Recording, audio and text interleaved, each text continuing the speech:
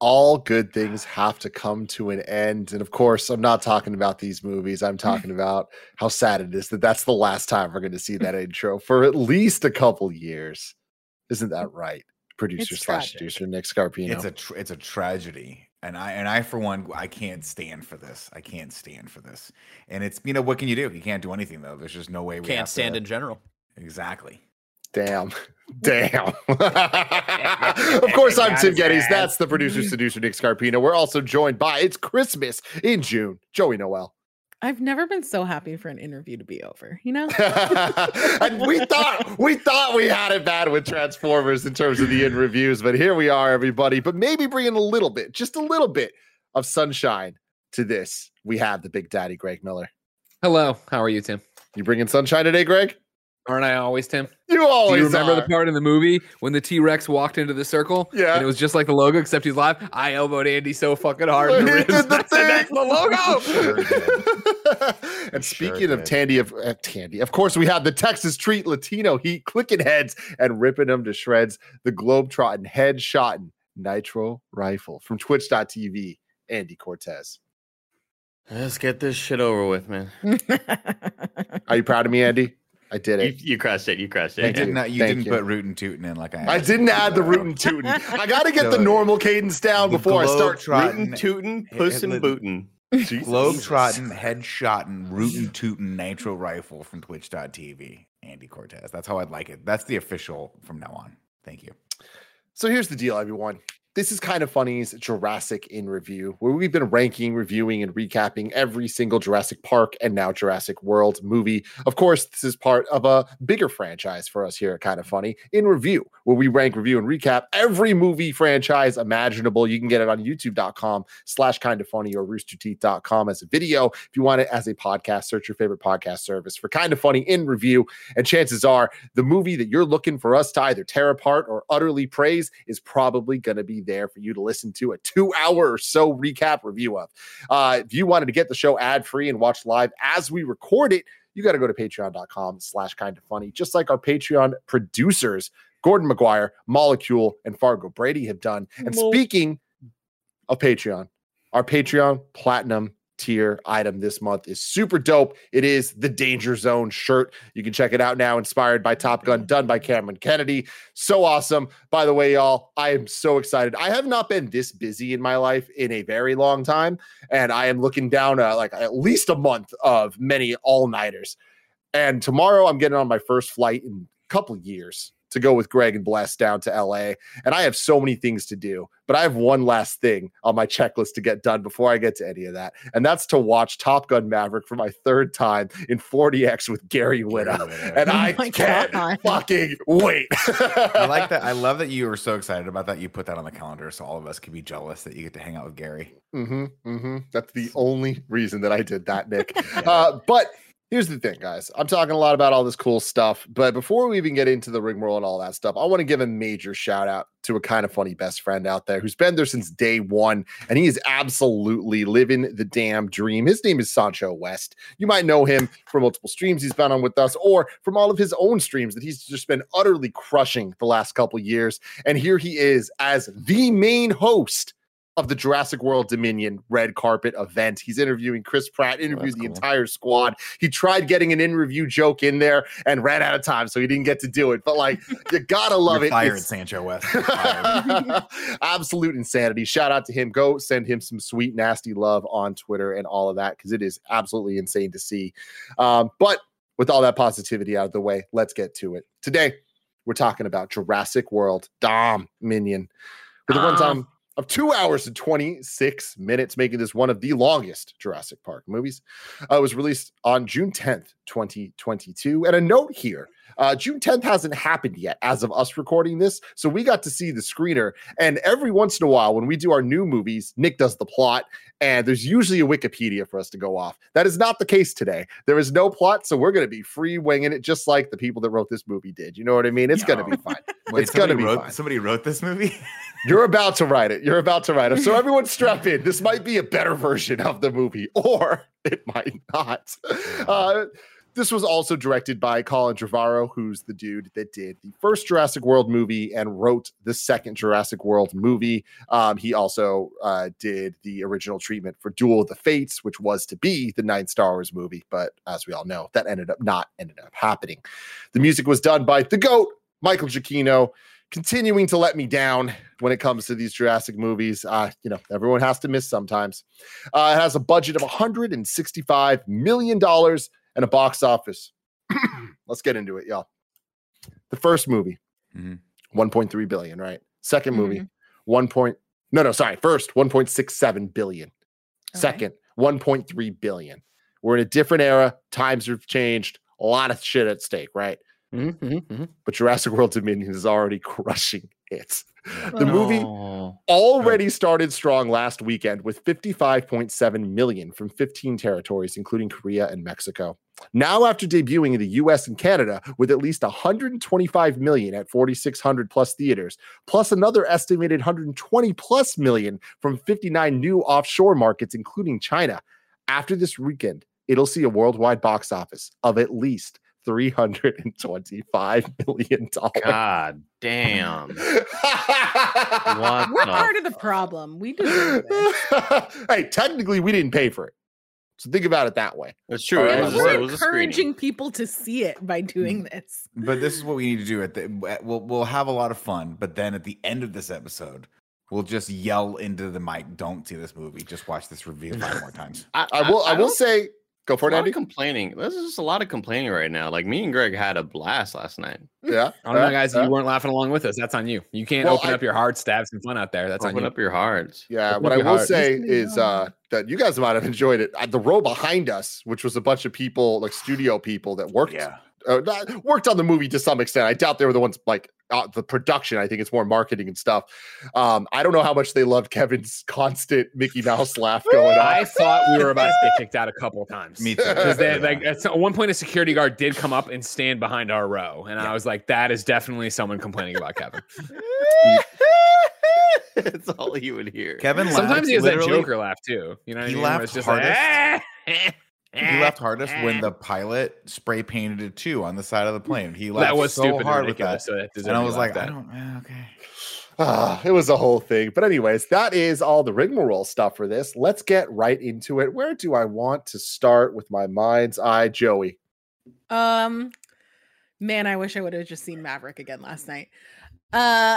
So what I will say is that this movie isn't good. This is by like, any means. say something positive about this movie. That's what Exactly. you always get. I will say that I had more fun with this movie. I don't know if any of that was intentional, because I think I just laughed at a lot of things that weren't supposed to be funny, but are just so horrifically bad. Like The Olive villain Campbell of this Scott's movie performance is so bad. Like, I don't like, the acting was bad. Like, the acting and the writing, it's so terrible. Yeah. It was kind of fun having the old crew back, but also kind of not fun. Sometimes I feel like they made them like a little bit more bumbling and dumb than they needed to be. They're in, old like, now. That's comparison what to old the new people do, crew. right, Nick? They're boomers. Yeah, but these are like very Got 'em. accomplished scientists. You know, like they know shit. They're not just like off the street. I still don't care about Chris Pratt and Bryce Dallas what's her Howard. name? Yeah, still they're comically funny that they're trying to make them still be a couple. With a kid now. With a kid. And Hey, it's man, well known that kids solve everything. You put a kid in a relationship that's struggling, that's going to be rock solid. Especially a kid who's her own mother. That's pretty cool. And honestly, the way that they doubled down on like, how do we make people think that this situation is even weirder than her being a clone of her mom from the last movie? They committed for this one, and you're just like, okay, this is what we're doing. I never know how much spoilers we're doing on these. Spoil the shit out of it. They're here. Oh. You're either here because you all watched this spoils. movie and you want to see it shit on, or you're here just to see a movie get shit on. Yeah, as if it's not bad enough that she's just a clone of her mother. Let's add in that her mother gave birth to her. Like, let's just go for it. Just to extra fuck you up. You also Yeah. You weren't born in a test tube. In the Actually last had you. Yeah, and the reveal for it is so weird. In the last one, Tim said that it wasn't Fast and Furious enough. I think it's angling in that direction to be like more wacky and wild. but it's still not great. I cared more about the dinosaurs this time, which is impressive compared to the last one where you didn't really care about the dinosaurs. No, Andy, you teased a little ray of sunshine that normally comes from Greg Miller. What do you got for me?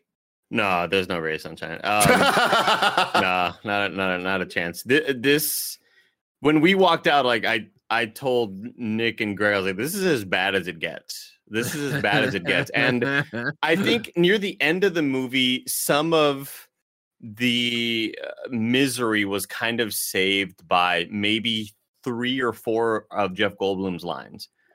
His typical Jeff Goldblum, I'm going to be comedic relief here, and I'm going to say a couple funny things that's going to make you laugh, legitimately make you laugh, as opposed to us laughing just at the movie. We laughed with it, with Jeff Goldblum a couple times, and that was really neat, you know? Like, it was a cool. It was a when cool he's like, "Oh, Jurassic World, not a fan." It was a cool thing to experience, you know, to laugh with the movie for a change. But Tim, this is gonna be weird. I think only Tim will understand this, and maybe a handful of our audience. Do you remember the episode of Nathan For You when they had the fake Johnny Depp and they were making a movie with the fake Johnny Depp? Yes. Like, so many of the scenes of just like 2 people talking to each other, whether it's Ellie and Alan Grant, or whether it's fucking Owen and somebody else, like when there's just 2 or 3 people talking to each other, the dialogue genuinely seems like it's written by AI, and it's some of the worst written shit I've ever experienced. Like, I can't believe how it's really just like they just didn't give a shit. Like, we got to get to the plot. We got to get to the next thing. So just say some bullshit so that we can move this along. It's pretty atrociously written. It is really badly acted. Dotson is...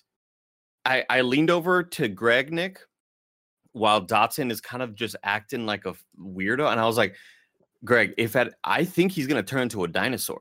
He was like, this guy turned like a dinosaur by this movie. I think he did some DNA splicing or something with himself, because he's acting so bizarre. And I feel like at any moment he's gonna like grow like scales or some shit. Like, lizard. It was just like Spider-Man. It was a truly so like bad. bizarre performance by that dude. And I think he's supposed to be this eccentric genius Tim Cook. This was like Steve Jobs. Yeah, Steve Jobs. Yeah, not he looks like Tim Cook. He's more like he looks Steve like Tim Jobs Cook, type. but yeah, he acts all. Yeah. Steve Jobs.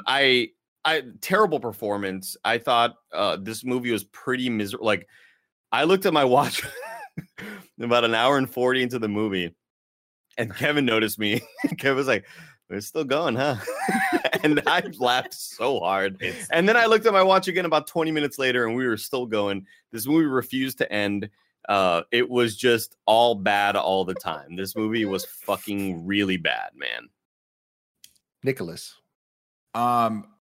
There's a shot in this movie where the Charlotte, I think is the young girl's name, Charlotte. That's her name, right?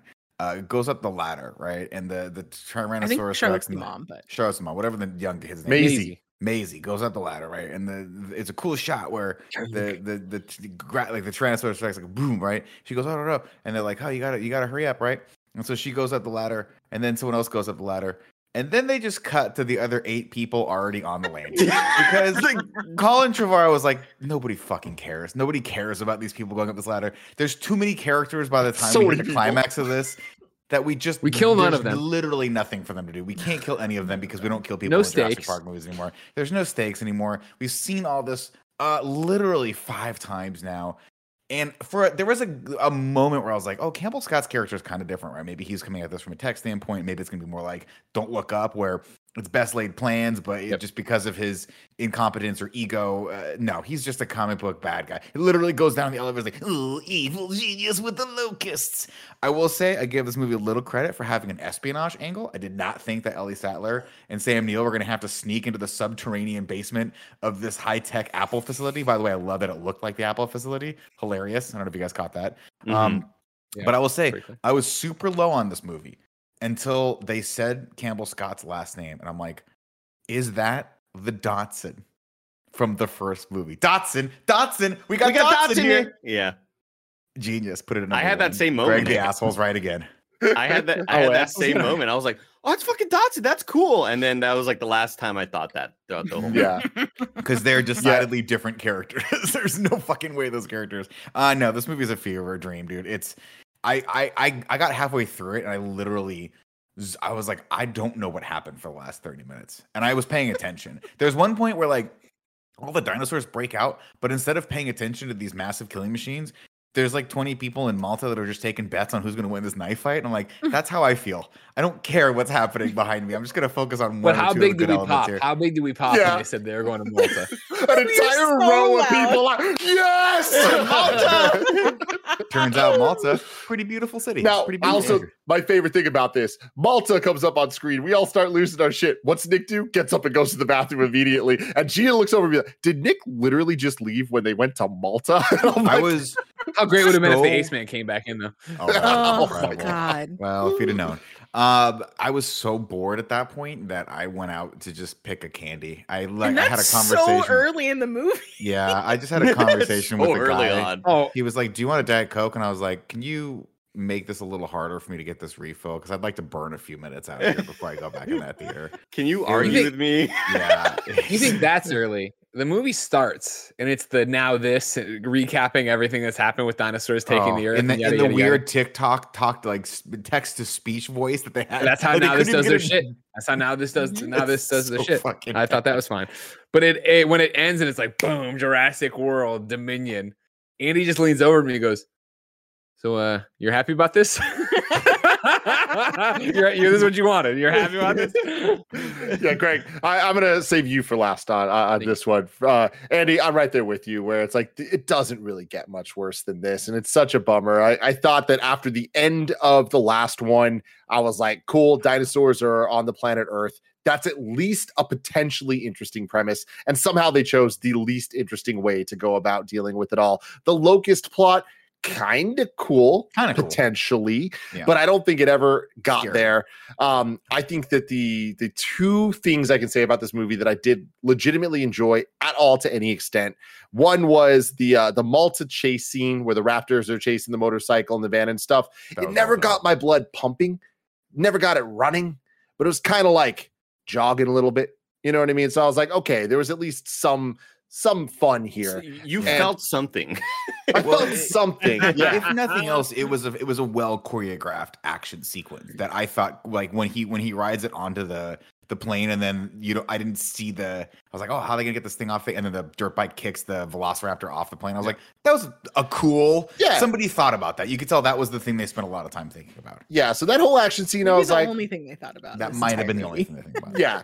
But the other thing that I legitimately did like was Jeff Goldblum. Period. I feel like he shot a lot of shots, and I think that they didn't always hit, but I think that the ones that missed made the ones that hit harder for me. And it felt like this was the first time we've actually had the character from the first movie back as Ian Malcolm, where we've seen him in other movies. Lost World, he felt a little bit weird, where they just like kind of gave him a bunch of kids and like a weird plot with gymnasts and shit. But with this, it kind of just felt like, okay, he's back in the jacket. He's back to who we remember him being, just older. And he just buttons his shirt up. Like, just dumb hilarious shit like that got me. Exactly. It's like they kind of did all the things, and sure, it's just nostalgia pandering. But I think that they allowed him to have fun and just kind of be full Jeff Goldblum, and you can't not like that. And I think it's proof. This movie is proof that Jeff Goldblum is just entertaining despite how much shit is around him. When you kind of just let him be him, which Fallen Kingdom, even in his cameo, never really did. He kind of just read a script, like a monologue script. But yeah, those are really the only two nice things I can say about this. I was really let down by pretty much everything. Like, this would go on my list of worst things we've ever reviewed. And I think a lot of that has to do with how much thrown away potential was there as well. Like, so much money was put into this. This was being billed as like the end of this Jurassic era, and we're going to get the cast of the two trilogies together.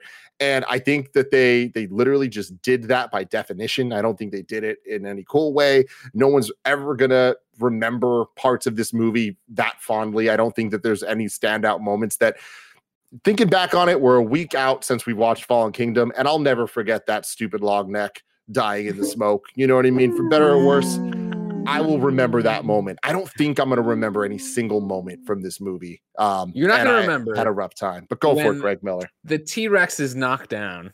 It looks like he's dead. And I'm looking, and I almost leaned over to Andy. I'm like, this motherfucker's not dead, Andy. Don't worry about it. But he looks dead. And then what happens? Edward Scissor Dino Hands shows up. And he's over there. And then the carnivorous, whatever the fuck, Gore-tastic carnivore, they keep calling him the world's biggest carnivore. I get it. He's big. He goes to fuck that guy up, and then they take off. Light on the T-Rex's eyes. It looks like he's dead. Looks like he's alive. T-Rex gets up like, not on my watch, motherfucker. I'm the star of this film. Shoves him into Edward Scissor Dino Hands, and then fucking roar. I'm like, yeah, there we go. By the way, the Edward Scissor Dino Hands, terrifying. Awesome. Those things were scary. The only cool thing about the movie. That part was legit scary. I'm turning a corner on feathered dinos. Andy, don't give into the agenda. Andy, I'm turning a corner on feathered dinos.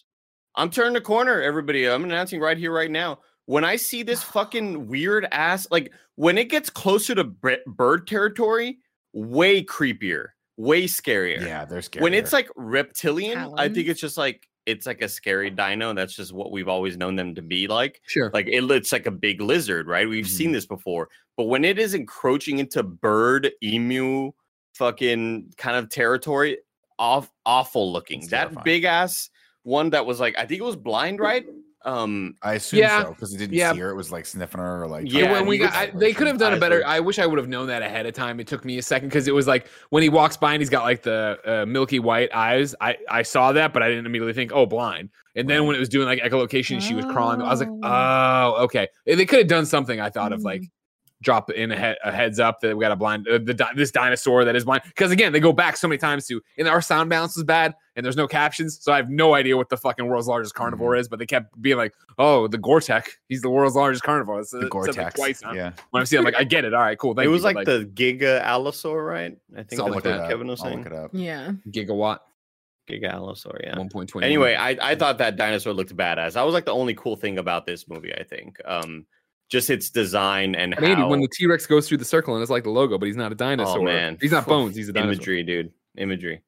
Yeah, real quick, Greg, before we get to your full thoughts on this, speaking of this dinosaur situation, like I feel like this movie did the same thing that the last couple have done, including like going back to even 3, where it's like, okay, cool. It always has to be the T-Rex versus whatever the new big bad one is. And I feel like this movie did the worst version so far of introducing us to the new versions and why they exist. And like, I got confused when it turns into a triple threat match at the end, which like on paper should be cool. But looking at that match, I'm like, who exactly are these guys? We have Edward Scissorhands, but is the other one someone we've built up in another movie? Like, I don't even know. So it kind of just becomes noise at some point, and that point's pretty early, that and I think that it's such a weird call to just sideline Blue from this entire movie. It's right? It's like, yo, you're gonna reunite everyone's favorite cast members of the entire franchise, and you're just literally gonna leave Blue at home?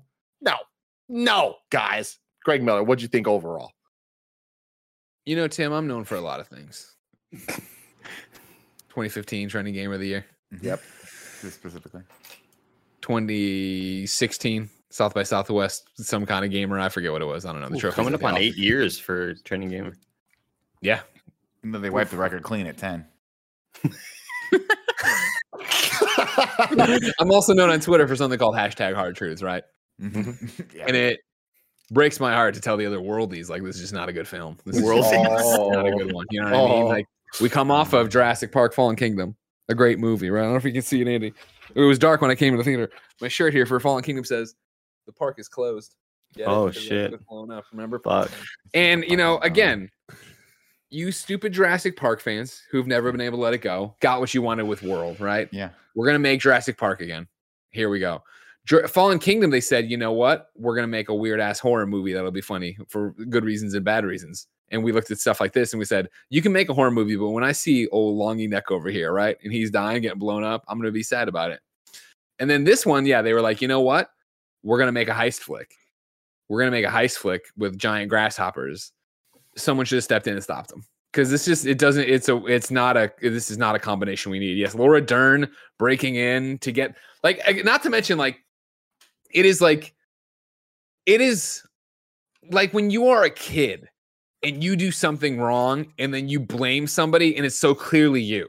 Mm-hmm. Like when they're like, oh my God, all the fields are being eaten except biofuel attack or whoever they are, right? And it's like, I need to get in there and get proof. I'm like, do you? Yeah. Do you? You don't think that that's a smoking gun enough that everyone's like, hey, this is kind of fucked up, right? Like, why would you make it so obvious? Why wouldn't you be 3 or 4 different kinds of seeds don't get eaten? No, it's just ours doesn't get eaten. Like, all right.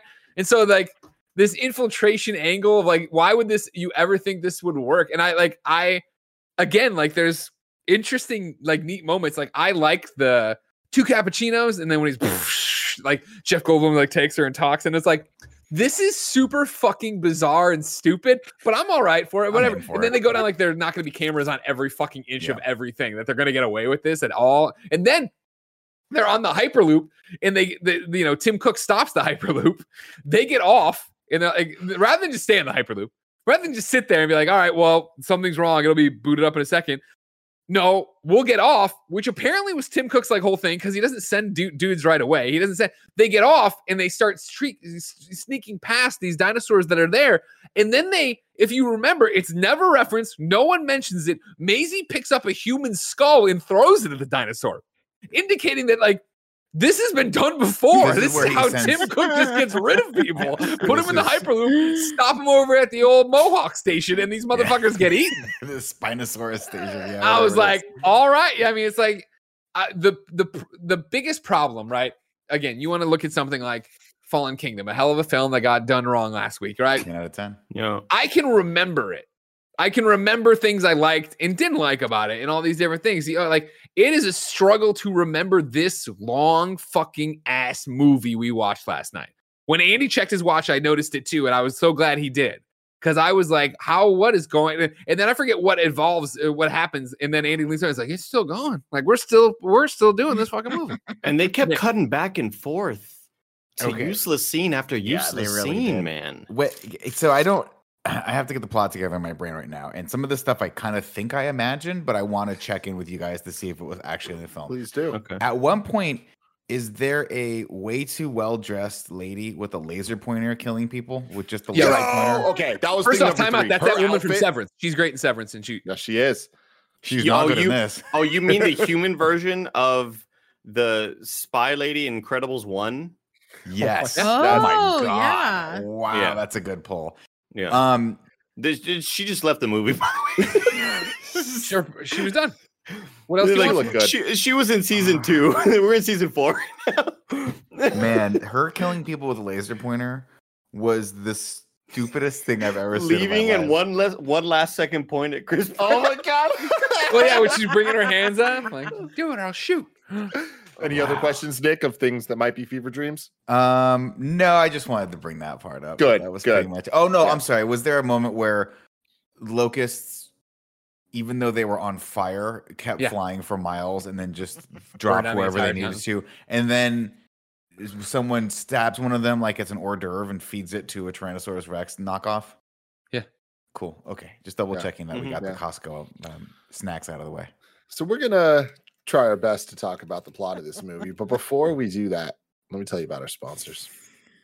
Are people still trying to make plans with you this summer as if you aren't booked and busy already? You're just going to have to tell them to try again in the fall. You've got pool days, pride parades, bachelor parties, and beach vacations waiting for you, because when you're living your best life, the last thing you want to worry about is butt sweat. I'm Greg Miller, and my butt never sweats because I wear MeUndies. You've heard it a million times. I like MeUndies so much. With my first pair, I bought a whole bunch more and threw away the rest of my underwear. They're the best. MeUndies has the lightest, most breathable fabrics to keep you cool and comfortable wherever you go. From undies to bralettes to socks to loungewear to swimwear, you can find something for all your plans.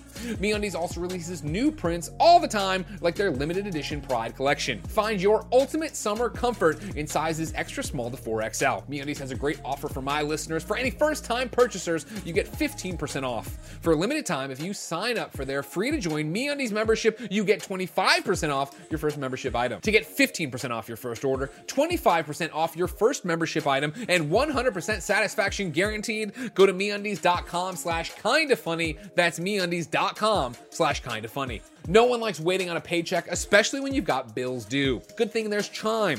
Now you can get your paycheck up to 2 days earlier with direct deposit. That's up to 2 more days to save, pay bills, and generally just feel good about your money situation. But Chime is about more than just getting paid early. It's also an award-winning mobile app, checking account, debit card, and optional savings account. So what are you waiting for? Hopefully not your paycheck. Get started with Chime today. Applying for a free account takes less than 2 minutes. Get started at chime.com/KFgames. That's chime.com/KFgames. Banking services and debit card provided by the Bancorp Bank or Stride Bank N.A. Members FDIC. Early access to direct deposit funds depends on your payer. Eddie Cortez, one last time. Bring us home.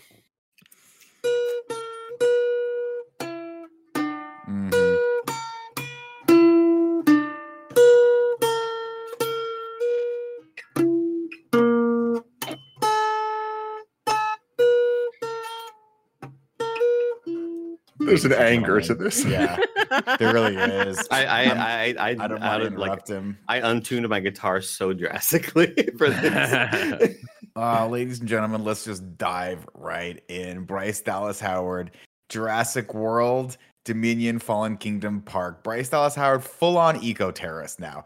Just randomly, she's got the balaclava. Everyone's going in. They're going covert op, and she's just stealing baby dinosaurs everywhere. Because guess what? Dinosaurs have penetrated everything. Tim, they're in our parks. They're in our cars. Maybe we don't know where the fuck these dinosaurs are. But glove compartment. Open it up. At one point, did I imagine this? Or at one point, at the end of the film, was a little girl just playing with a little baby dinosaur that looks super dangerous. Dude, right? That was ridiculous, man. Because we've seen these little guys throughout the movies, and like, sure, one of them kind of sweet. A group of them, it's going to be a problem. Terrifying. But even the beginning of this movie shows one of them being terrifying to this little child. And I love that it's like character development. By the end, we're living with the dinosaurs. Coexisting, man. We're coexisting. Great.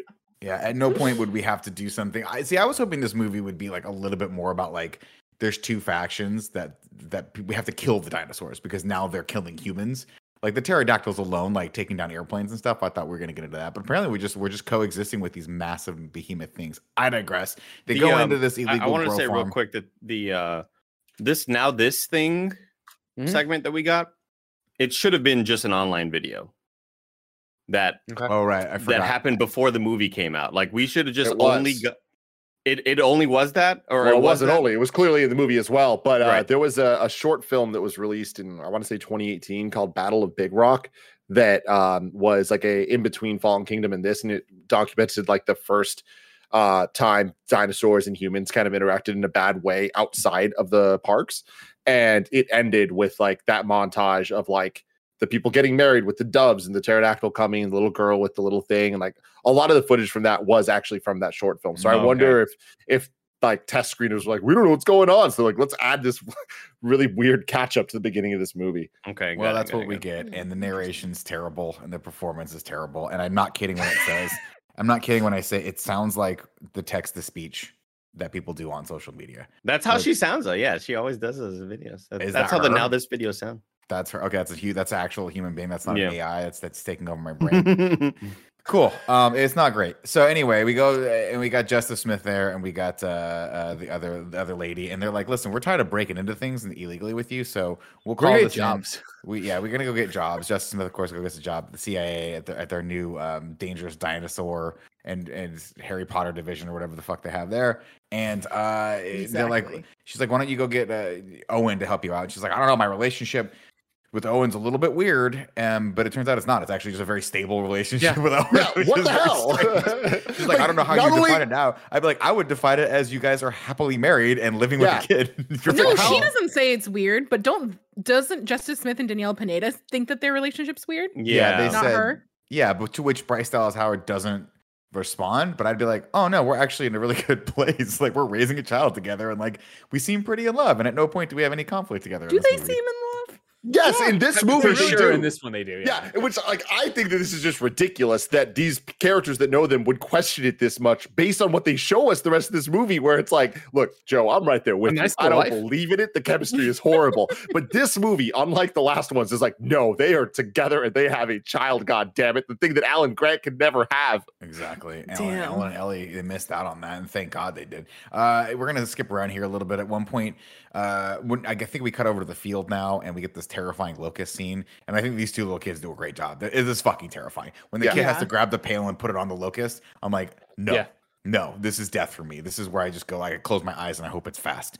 Cut on over to Montana or wherever they are. Me and Greg have laughed several times by now, by the way. Like, oh my God, so many times. Yeah, it's hard to contain my laughter because I just hear the the wheeze laughing. Oh, I was wheeze laughing as soon as we hit the splash screen. And that got Kevin going too. That's where Kevin will go. The problem is, and correct me if I'm wrong about this, guys. Like, please do, Andy and Greg specifically. Sure. But like, you wouldn't recommend people go watch this because it's so bad it's worth watching to laugh at, right? It's more the laughing at that you guys knew that this in review was about to be a fucking Yep. Yeah, this was not a. It's fun because it's bad. This was one of those that like, if you can if you have any affinity for this franchise because you know that these movies are not good, and except the last one, which Greg loved, by the way, but which I call it was a bad good movie. If you can convince like 5 of your friends to go to all laugh together, then do that. But don't go like see it with a spouse or with a dude. I wouldn't say go laugh together. We're laughing together because we know we're like locked in. It's our jobs. Yeah, like, there's no getting out of it for us. You know what I mean? Yeah. I think if you stumble to the movies after like a bottomless brunch, you could have a good time with this. Yeah, and that's about it. We laugh to keep from crying. Yeah. So we'll skip ahead a little bit here. At some point, Ellie gets recruited, and it gets well known that they're like, listen, all our crops got eaten, but the biosyn crops that are not eaten, those are the ones not getting eaten. Ellie's like, oh my God, if I were a betting person, I would bet that biosyn's responsible for this. And the lady at the farm's like, sincerely no shit. Yeah, sincerely no shit. But she's like, but we got to get proof of this. So we got to go on a caper together, and I got to find someone that's going to go help me out. We cut back over to Montana or wherever they are, and Owen is herding bronchiosauruses or whatever those. Andy, what are those animals? Those are brachiosaurs. Those are I don't know, dinosaurs. Damn, I forget. It doesn't matter. We've got horses and dinosaurs living together, and they managed to get one, and that's super cool. Of course, is it? I mean, he like breaks them. Like I understood, he trained the raptors from birth, but now he's out there doing the horse shit. That was another like hysterical laughing thing for me. Yeah, when he was down and got up and he's talking. Oh my God! Every time they do that, like they did the hand. Everybody what's with the hand thing? Why did this become a cultural phenomenon? I know we're skipping ahead, but when it's Maisie at the end and Alan Grant behind her, I just like lost my shit, and it took me a very long time to recover. It was so bad. Speaking of Maisie, we cut over and she snuck out. She's gone into town to help them get a bronchosaurus out of the construction zone, and she knows. I don't know, man. They say a lot of names here. Ford Bronchosaurus. And then she comes back, and they're mad because, of course, poachers have seen her now, and that's going to be a whole thing. She comes back. She has an argument. Yeah, the guy. Remember this? The evil guy who's just like watching. Yeah, dude. Straight up, like when we watch Jurassic World 1 and we get Vincent D'Onofrio, you're like, that's one bad motherfucker. Like he's gonna be bad. No one trusts him. It's gonna get fucked up. This one, you see this guy, you're like, okay, you're just pure evil. Like it's so far past even a question that it's like we're just seeing this guy. We're like, yeah, you're gonna hunt this clone human and some dinosaurs, and like honestly, just fucking get him. I don't care. Throw a bike off a bridge. It'll make me laugh. Which is exactly what happens. But of course, before we do that, we get introduced to Blue and Blue's baby, which is Beta. Love it. Shout out to Beta. I named her. Okay, like when? Like when did this happen? When right you just now. Just you know how kids go, man. The kids are like, hey, see that thing? That's a walrus. And you're like, no, that's a fucking Prius. That's what that called. That's it's a Parasaurolophus. I'm polychronophilus. I'm saying that way wrong. Never mind. Nick did send me an image on Slack titled Dino Boner. And there's a diagram of of a lifestyle. Here's what a lady would be next to this gigantic dinosaur, and there's a bone just kind of really precariously placed, just on its own. And Nick said, "What do you think this bone is for?"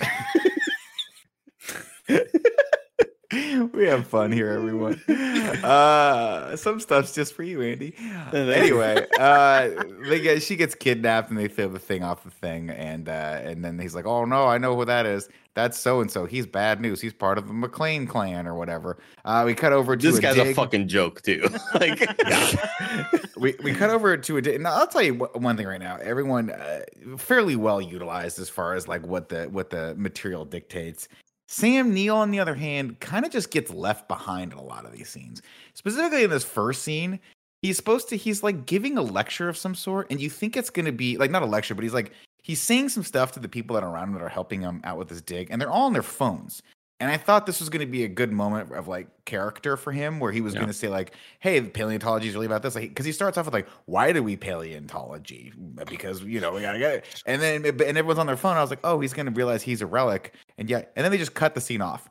They're like, "Also, it's here for you," and it's very weird, dude. Such a bizarre cut right there. Like, it's clear what they were trying to do. They were trying to show people that were on their phones and not listening. And you do think he's going to say like, "Hey guys, come on, this is blah blah," right. This or is have a moment and be like, trail off. Damn, the world's kind of leaving me behind or whatever.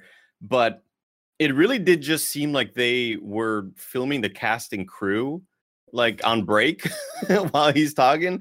And there's a number of these scenes that like it cuts to the next thing, and I'm just like, what happened? What did we just witness? Maybe it was a sound balancing, It might have been. I don't know. Either way, it was awkward. Ellie Sattler comes to visit him, and I got to tell you one thing right now. If there is any reason to go see this movie, it's Laura Dern. Laura Dern, just in my opinion, ray of sunshine.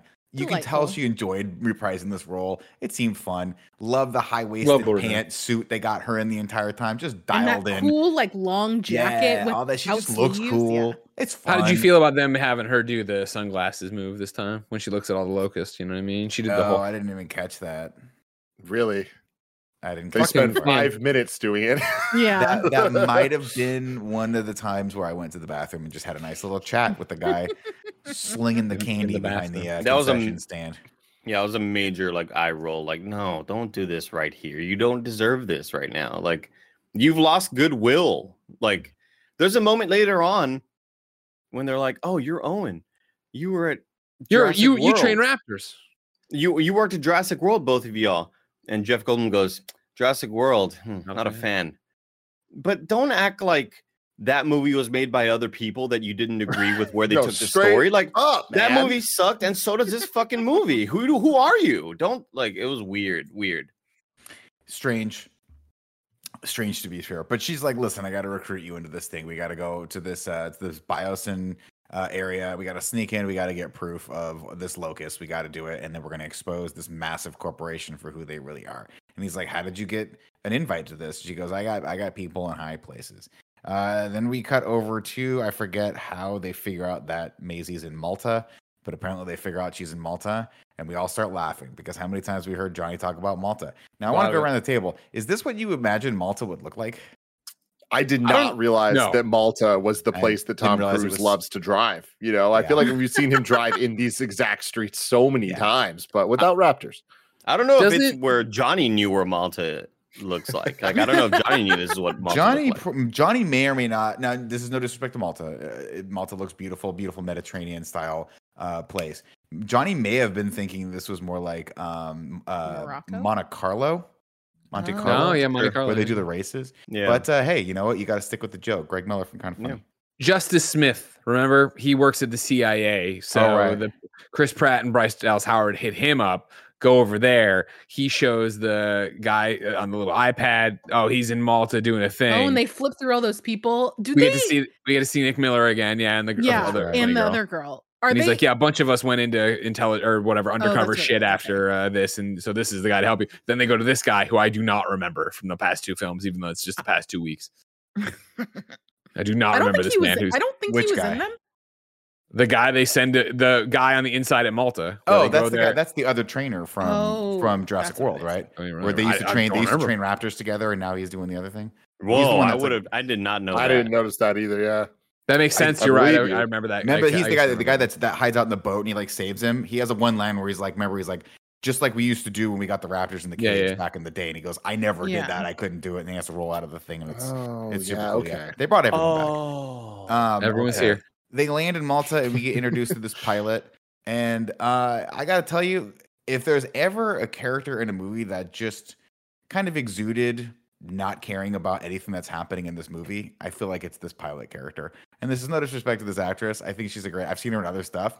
But whatever the direction was for her in this, she just plays everything like, oh man, if I had $1 for every time a Tyrannosaurus Rex attacked me, I'd have so much. There's just no sense of urgency. It's one of those where you look at her and she's got her like parents' black and white photo on her, I don't know, steering wheel. I don't know what you call that on a plane, but it's there and it's like so clear that like she has also this huge backstory they probably had and filmed and did all this stuff. And the fact that like she looks at Maisie and gets hung up on it, right? Of like, heart of gold, I know, or whatever. But like there's a whole subplot there that they just dropped, which they just the best movie so fucking long. But I also like we're about to get to it, but I leaned over to Andy again about this. They're just like, all right, I'm the trainer from Jurassic Park. All right, so Bryce Dallas Howard, Chris Pratt, we're going in there. Don't fucking talk to anybody. Don't say anything. The one person Bryce Dallas Howard talks to is the woman who saw her daughter on the tarmac or whatever. I was like, Jesus, this fucking very strange. That person decides to help her later. I forget why. We go to the underground. There's no good reason why. Yeah. She's got red in her ledger. She got red in her ledger. And then just the way this whole underground section looks is so comical. Like it looks, and this is no disrespect to people out there, but it looks like a video game. It looks like you're like it looks like in Horizon Zero Dawn. Yeah. It's weird, and I'm not sure why there's so many people who A, know about this and B, frequent this bazaar, but they did. They're down. With the two, it's like backwater. This goes back to what I was saying about like the premise of dinosaurs are now out of the park. They're just in the world. Like, what could they do with that? Like, and I think I'm so hung up on it because earlier this year, I watched the Planet of the Apes trilogy with you guys for the first time. Badass. And those just got better and more intricate. And they just took the premise and they're like, what's the coolest thing we can do with it? And then they accomplished that.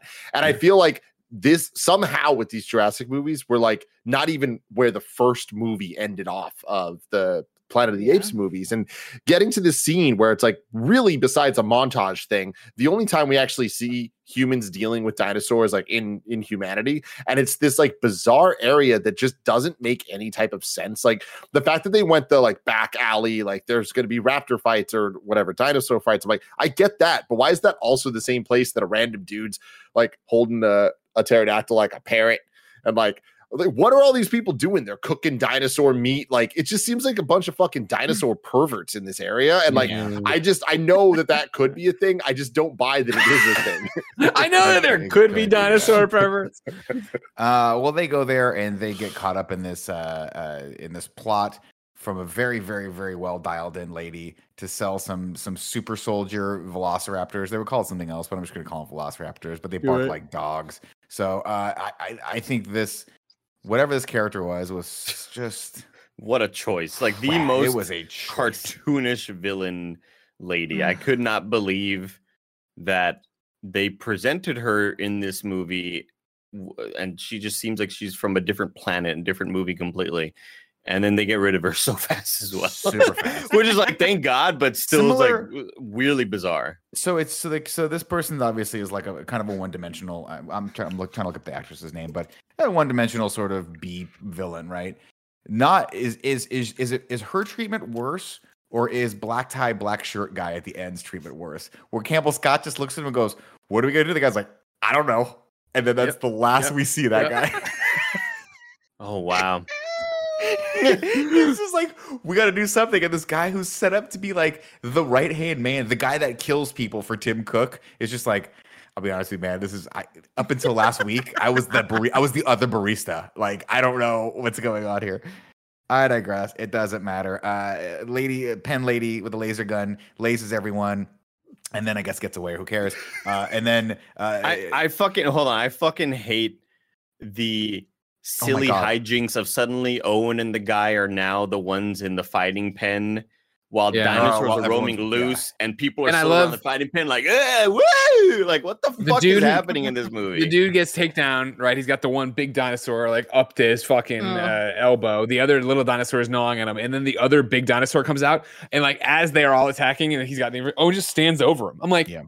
Would you Where not did the dinosaur come this from? is then? what? And this is the fifth. This is the sixth Jurassic. Like these dinosaurs are gonna fucking keep moving They're and gonna eat going. Get the everyone. fuck out of there, Owen. And that's also the thing Totally. of like, they definitely introduced last movie that all right, humans can outthink, outmaneuver, outroll dinosaurs, and so many fucking moves here. Like you're not How getting about- away from this. Why is this happening like this? How about 2 minutes later when the cages fall off the truck and there's an armed squad of, you have to imagine, like mercenaries who are the good guys, right? Who was the CIA guys that were sent in there by Justice Smith or whatever. Sure. And the cages open up and they get surrounded. It's like 5-on-5 from the Velociraptors. And these guys have handguns. They don't even open fire. And instead of opening, I don't actually know if anyone shot anything in this entire movie. If you go back and look, I bet one bullet wasn't shot. It was probably on I think it's purpose, all like- tasers and shit. it's all it's all taser stuff or like blow dart stuff. But literally, instead of leveling a gun at a CG dinosaur killing machine, they run in rank and file just to the side of what's happening, and the other dinosaurs kind of wait for them to get just far enough away for it to be suspenseful, and then they chase after them. It's very weird. Very And I weird. think it's because they realized somewhere along the lines that this stupid subplot of trying to make dinosaurs into these weapons that you can sell is so, it's interesting on a theoretical level until you have a dinosaur that's 10 feet away from a guy with a full magazine of 9mm rounds that could just fucking shoot this thing. It's just so, it just doesn't work. Anyway, we do kick off to what I think is probably the best action sequence in the whole movie, which is Owen versus the two Velociraptors on his dirt bike.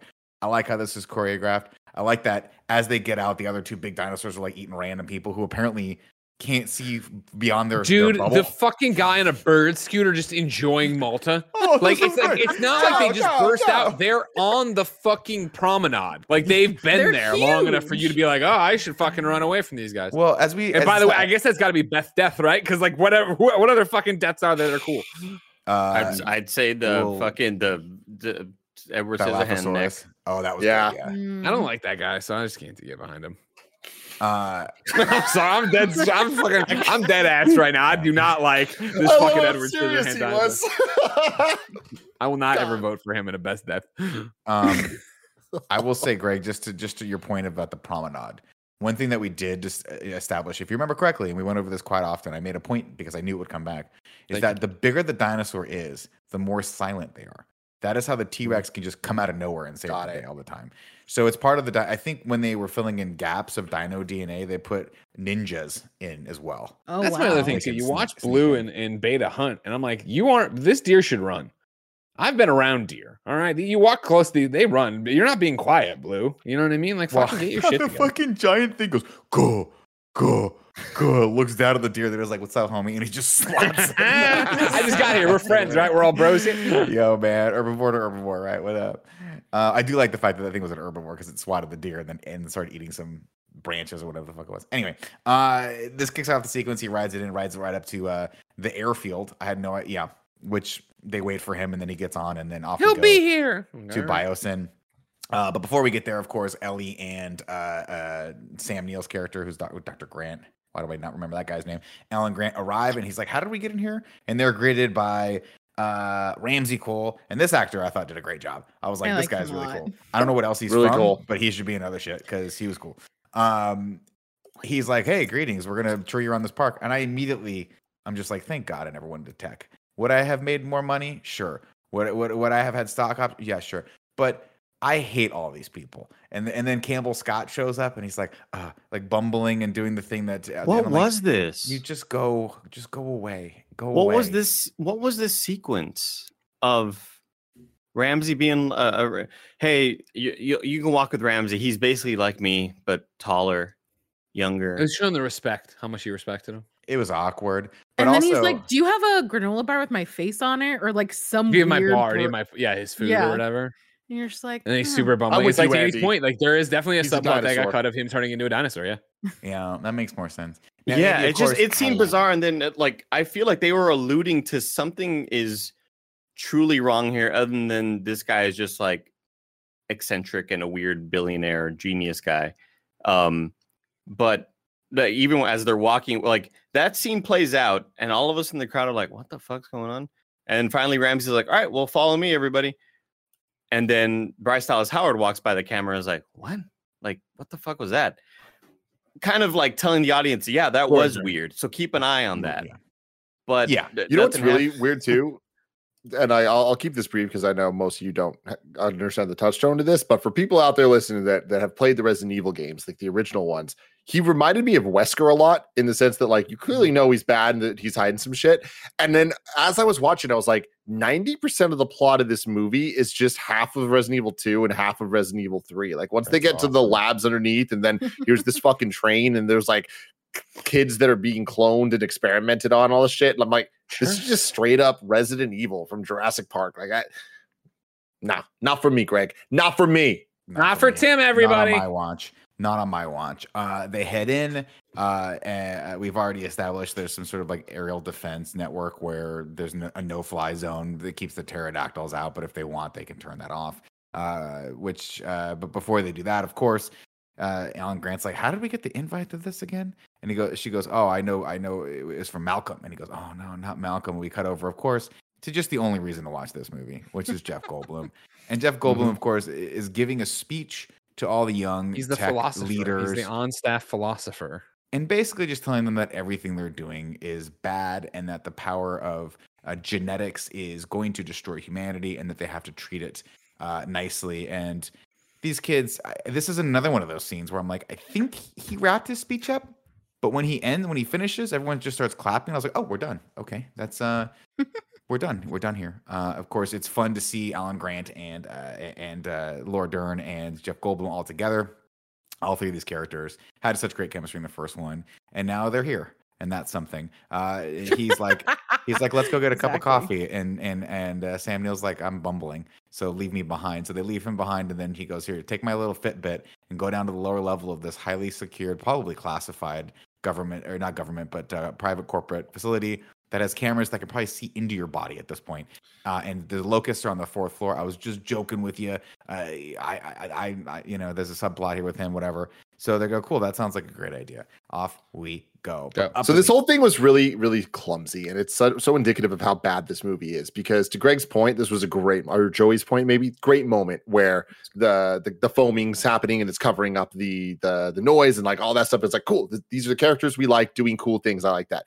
But they downplay it so much, undercut it's what I'm looking for, so much by immediately having Richard Parker come in and be like, hey, don't go that way. You're supposed to go this way. When it's like, we know, like, you don't need to tell the audience that again. Like, we understand where they're supposed to go. But now we understand he's in on it. But that was then telling us he's in on it. He was like, in on that'd be like if I said, whatever you do, in Tim, on what the don't plan go to the was for Starbucks in my Goldblum corner and get me a venti iced coffee, because like, oh, Nick's in on this. Yeah, that was his. That was their little nod of saying, like, even though that then catches the Alan Grant and Ellie by surprise when they go to get on the Hyperloop. Which I was like, are you guys fucking morons? Like, he couldn't have been any clearer of like, yeah, I can't tell you what to do, but definitely don't ever do this. Yeah, in that moment, yeah, he's clearly letting the audience know, hey, I'm with you. It wasn't all. clear. Like, it wasn't that clear, but to Tim's point, it wasn't like he was like, tip of the hat to you, monocle. But I do think that was the intent. I thought it was pretty clear for him being like, hey, totally hey, this definitely way's the escalator. Don't go down that one. Definitely don't go down that elevator because you'll need a wristband or whatever. And Kevin was like, what the fuck? That's like really obvious. I was like, oh, he's in on it, Kevin. And Kevin was like, really? And I was like, yeah, dude, he's fucking. Kevin goes, wonders never cease. Yeah, and so then they do end up going down the Hyperloop, right? Is this where we get this sort of horror sequence with the spine?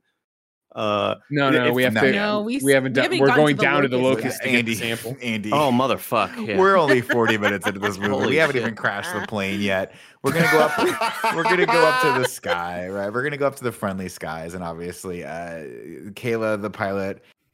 I don't know what their plan was to get into here, but apparently their plan consisted of her trying to blackmail the woman, the radio operator, because they had a fun night in Cabo one night, and the lady's like, "Oh, she must be talking about a different Allison." And Campbell Scott's like, whatever. And I was like, how did the Tim Cook guy hear that? Is she in the headset? Yeah, how's he everywhere? You know what I mean? He's everywhere. He's everywhere, Greg. You're so right. Everywhere. Anyway, he says turn back on the security system because this plane is bad. Now everyone listening to this call is probably like, I don't think it's that bad, because they've kind of defined the fact that Alan Grant, whatever, doesn't matter. He says turn it on. Everyone's like, cool, we'll just kill these people because why not? Let's not question anything. We're Apple, no big deal. Normal human being, but yeah, whatever.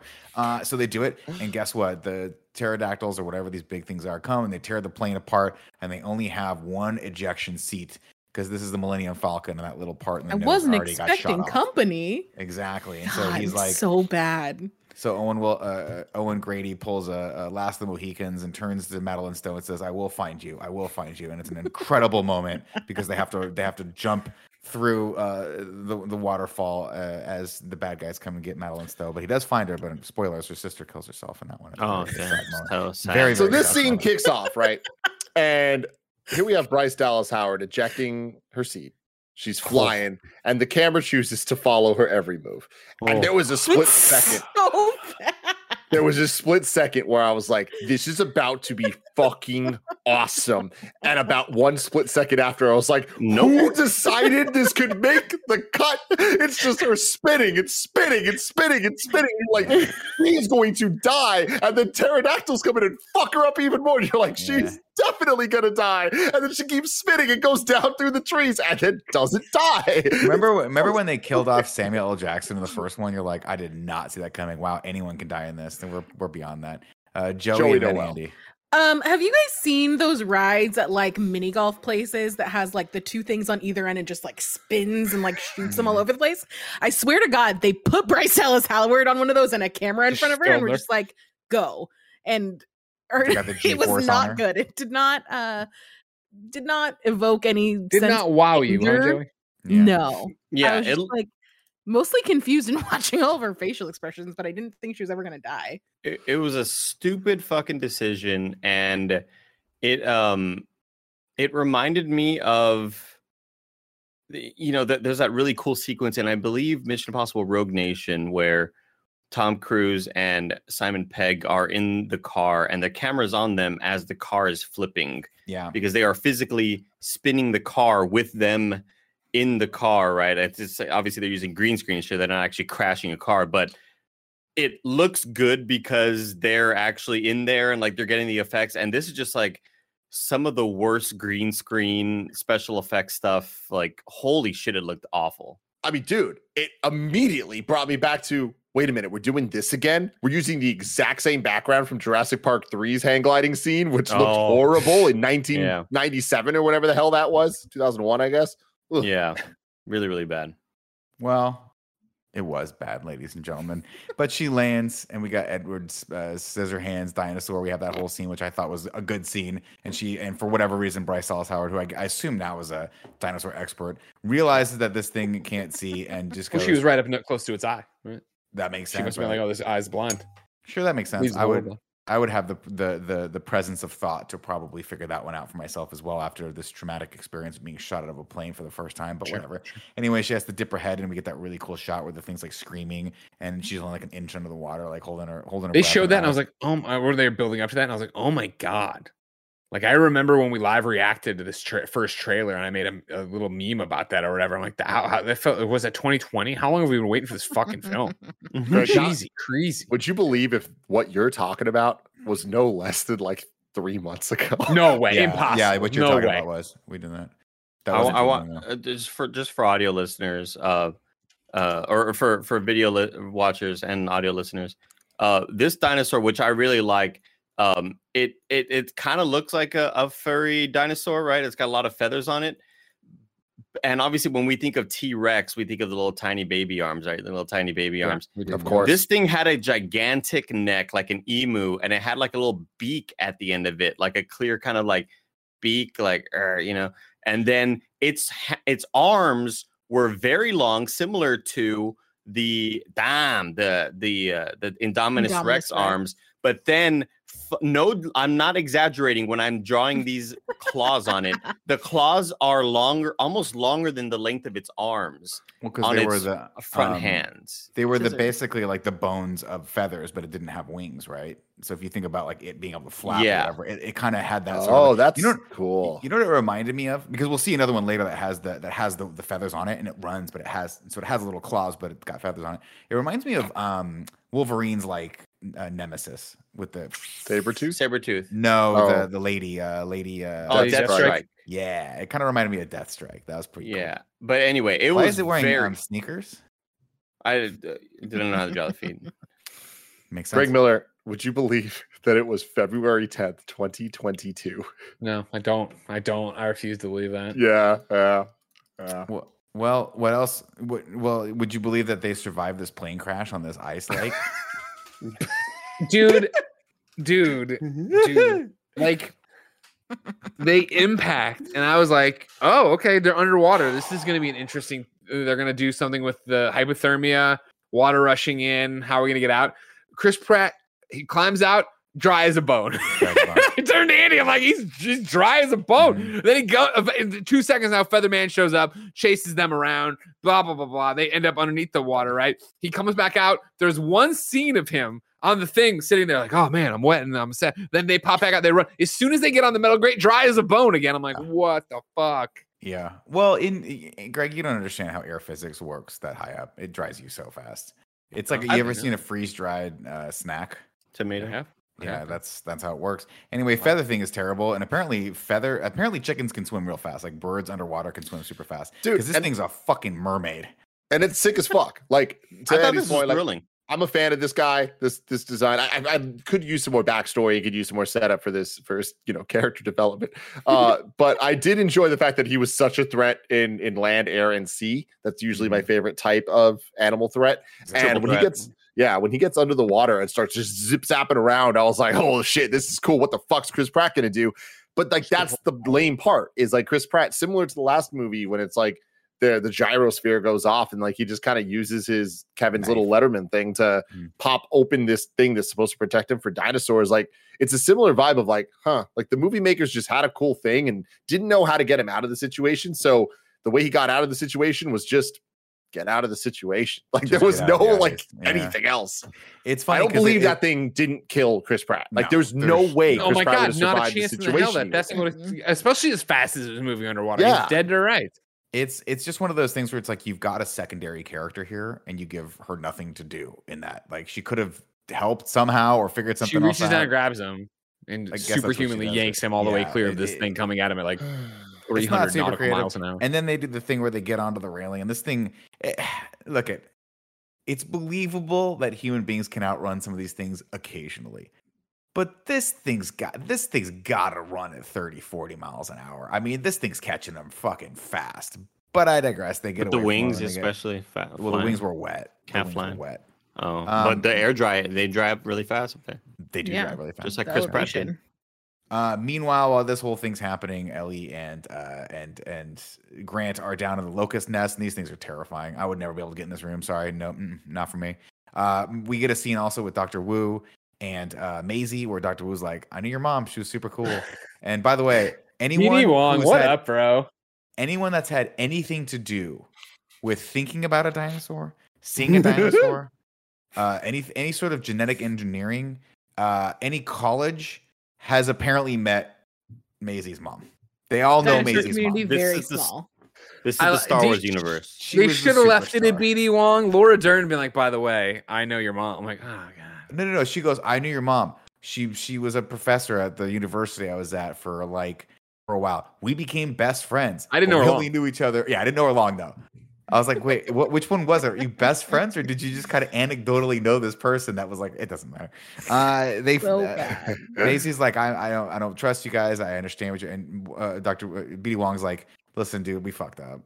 Be cool with me, Maisie. Like, I made some fucking mistakes here. We fucked up. That's on okay. Me. Yeah. And Maisie's like, hey, what was your plan? And Dr. Wu's like, oh, well, despite the fact that we're already a multi-trillion-dollar corporation, we also wanted somehow to release a locust plague that would kill all of the grain And the food supply for our food supply on the world, except for the ones we wanted, killing millions and millions of people, but maybe after 20, 30, 40 years of this horrible, horrible event, we'll start to capitalize off of it. Similar to they were supposed to die pretty quick, right? It was just a little test side project. Let's put it this way. We're 3 years into a pandemic where a lot of people died, and inflation's running fucking nuts, and we still have not come back for that. And they're like, 30 million people, it's going to be totally fine. Don't worry about it. But Nick, in real life, destroyed the world. People still trying to capitalize off of our real life situation, you know? Yeah, but I don't. I don't know if by doing it by global famine is really. They were like, we're going to basically. I mean, demons are going to try to capitalize off of anything. I'm just saying. It's fair. It's not. All I'm saying is this. When people capitalize off of things, usually they don't leave a fucking trail of breadcrumbs right to their front door and a signature on the crime that says "I did this." This is such a stupid, like comic book villain plot line. Like we're gonna starve everyone, and so I'm like, you have a fucking $1 trillion complex in an ecosystem that you've made you have to have unbelievable amounts of money. It's just that I don't know, but it's also one of those things where it's like, how do you get more than 2 people to sign on for this? Because somebody had to. I don't know. It doesn't matter. A lot of yes men. A lot of yes men. I guess, especially all the people working in that. Yes, women in that too control in this room. society. It's super dumb. Anyway, the plot thickens. They get in there, they get the thing. Maisie's like, listen, I understand what you're saying. I don't want any part of this. I don't want to save the world. I just want to save this velociraptor that may or may not kill me. So she saves Beta, lets it loose. Beta runs around. Doesn't matter. Also, can we talk about how they just have these like fucking bracelets that unlock everything just laying around, and they don't think like, hey, maybe we shouldn't leave one with this captive girl that we're trying to study? Oh my god, that's again. BB Wong thought he made his points. He was also wearing a cardigan, and people who wear cardigans. I just need to get inside your DNA that your mom fixed, so I can fix these things. And he's like, "This is what I'll atone for." And it's like, you've been bad for multiple movies. I don't know, but the grasshoppers are the one where like, I gotta atone for this. Like, yeah. I thought he made his case. Real quick, I'm sorry too, everybody. You've all seen this cool Jurassic World Fallen Kingdom show, right? Everybody seen it? Yeah. Cool. I'm chilly. I'm going to put on a jacket, but I wanted to make sure before I did that it had been noted for the record, as I did expense it. Just want to say, company money. So happy that this is where it ended. I'm happy that he's not too hot right now, because I thought that thing was just coming off. It's been a while since we've seen Greg Miller's chest, his sizzle chest. Joe, you're so right though. Like this. All right, here it is. There we go. Reset the counter. It's just the days without incident 0. It's such a stupid way to write yourself out of this moment. Because it's yet another dumb moment you can point to and say, wow, they really didn't have any other ideas here. They really didn't have any other ways to get her out of there other than one of the characters leaving the key fucking around. Like, it's Resident Evil, I'm telling you, man.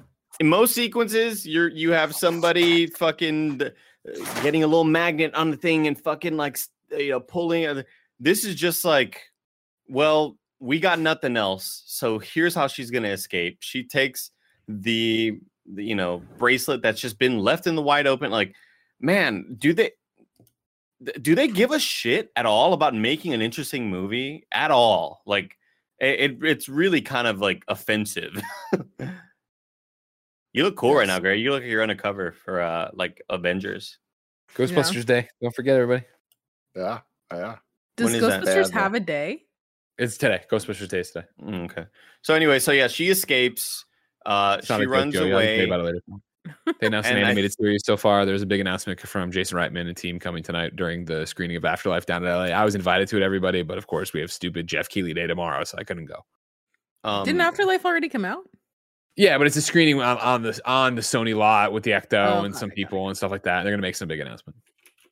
I know a couple of the announcements they haven't happened. Who gives a shit right now? Let's end this.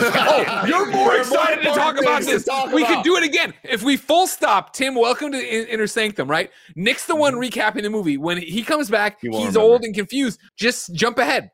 Nick, you left off with the T-Rex fighting the fucking other thing when everybody's on the helicopter. Let's just see what he says. Let's just see.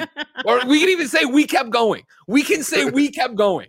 We're at the Spinosaurus scene right now. They already did the locust thing. they did the locust thing. The locust went buck wild. They escaped, and it was fucking thrilling or whatever. It's gross. But the Spinosaurus scene really reminded me, Tim, of when you watch commercials of a theme park. Yes. And they show you, and there's like a dolly camera that zooms in and like a dinosaur, like if you go to Studios Florida, you'll get all this and that. But don't forget Mom's piece of the pie. And these, but I love that in this one, it was all like Mom's the same ride. Go think about it. Keep going. But anyway, this sequence was really creepy. I thought it was like kind of creepy. I thought it was creepy too. But it was like it did the movie thing that I just really don't like, where it's like we're in this place that's not well lit, but it's lit well enough that like if there was one that they didn't see, that'd be one thing. But they see one, every time they're surrounded. They're surrounded, and it's all the same homie just chilling. I'm like, at least have some difference here. Like it just got so repetitive, where it's like it went from scary to like they got this, like it's totally fine so quickly. The stakes for this movie are so low because I never feel like anyone's ever in danger of anything. They're not. And then do we get to the part where they get pinned against the gate? That we are. That's right where we are. Yeah. Jeff Goldblum's like, I guess I'll just take a random whack at guessing the code to this. But instead of having him actually use the smarts or anything we've learned along the way, the other character just types it in for him. And he's like, cool, I can't believe that worked. It's crazy. There was, again, Soundfilms wasn't great. There was no punchline to that, right? It wasn't like, he's like, maybe it's my birthday. Beep, boop, oh, it was my birthday. Like, no, right? Nope. Yeah. I thought he was going to type in like 1994 or 6 or whenever the original movie came out, but I don't know.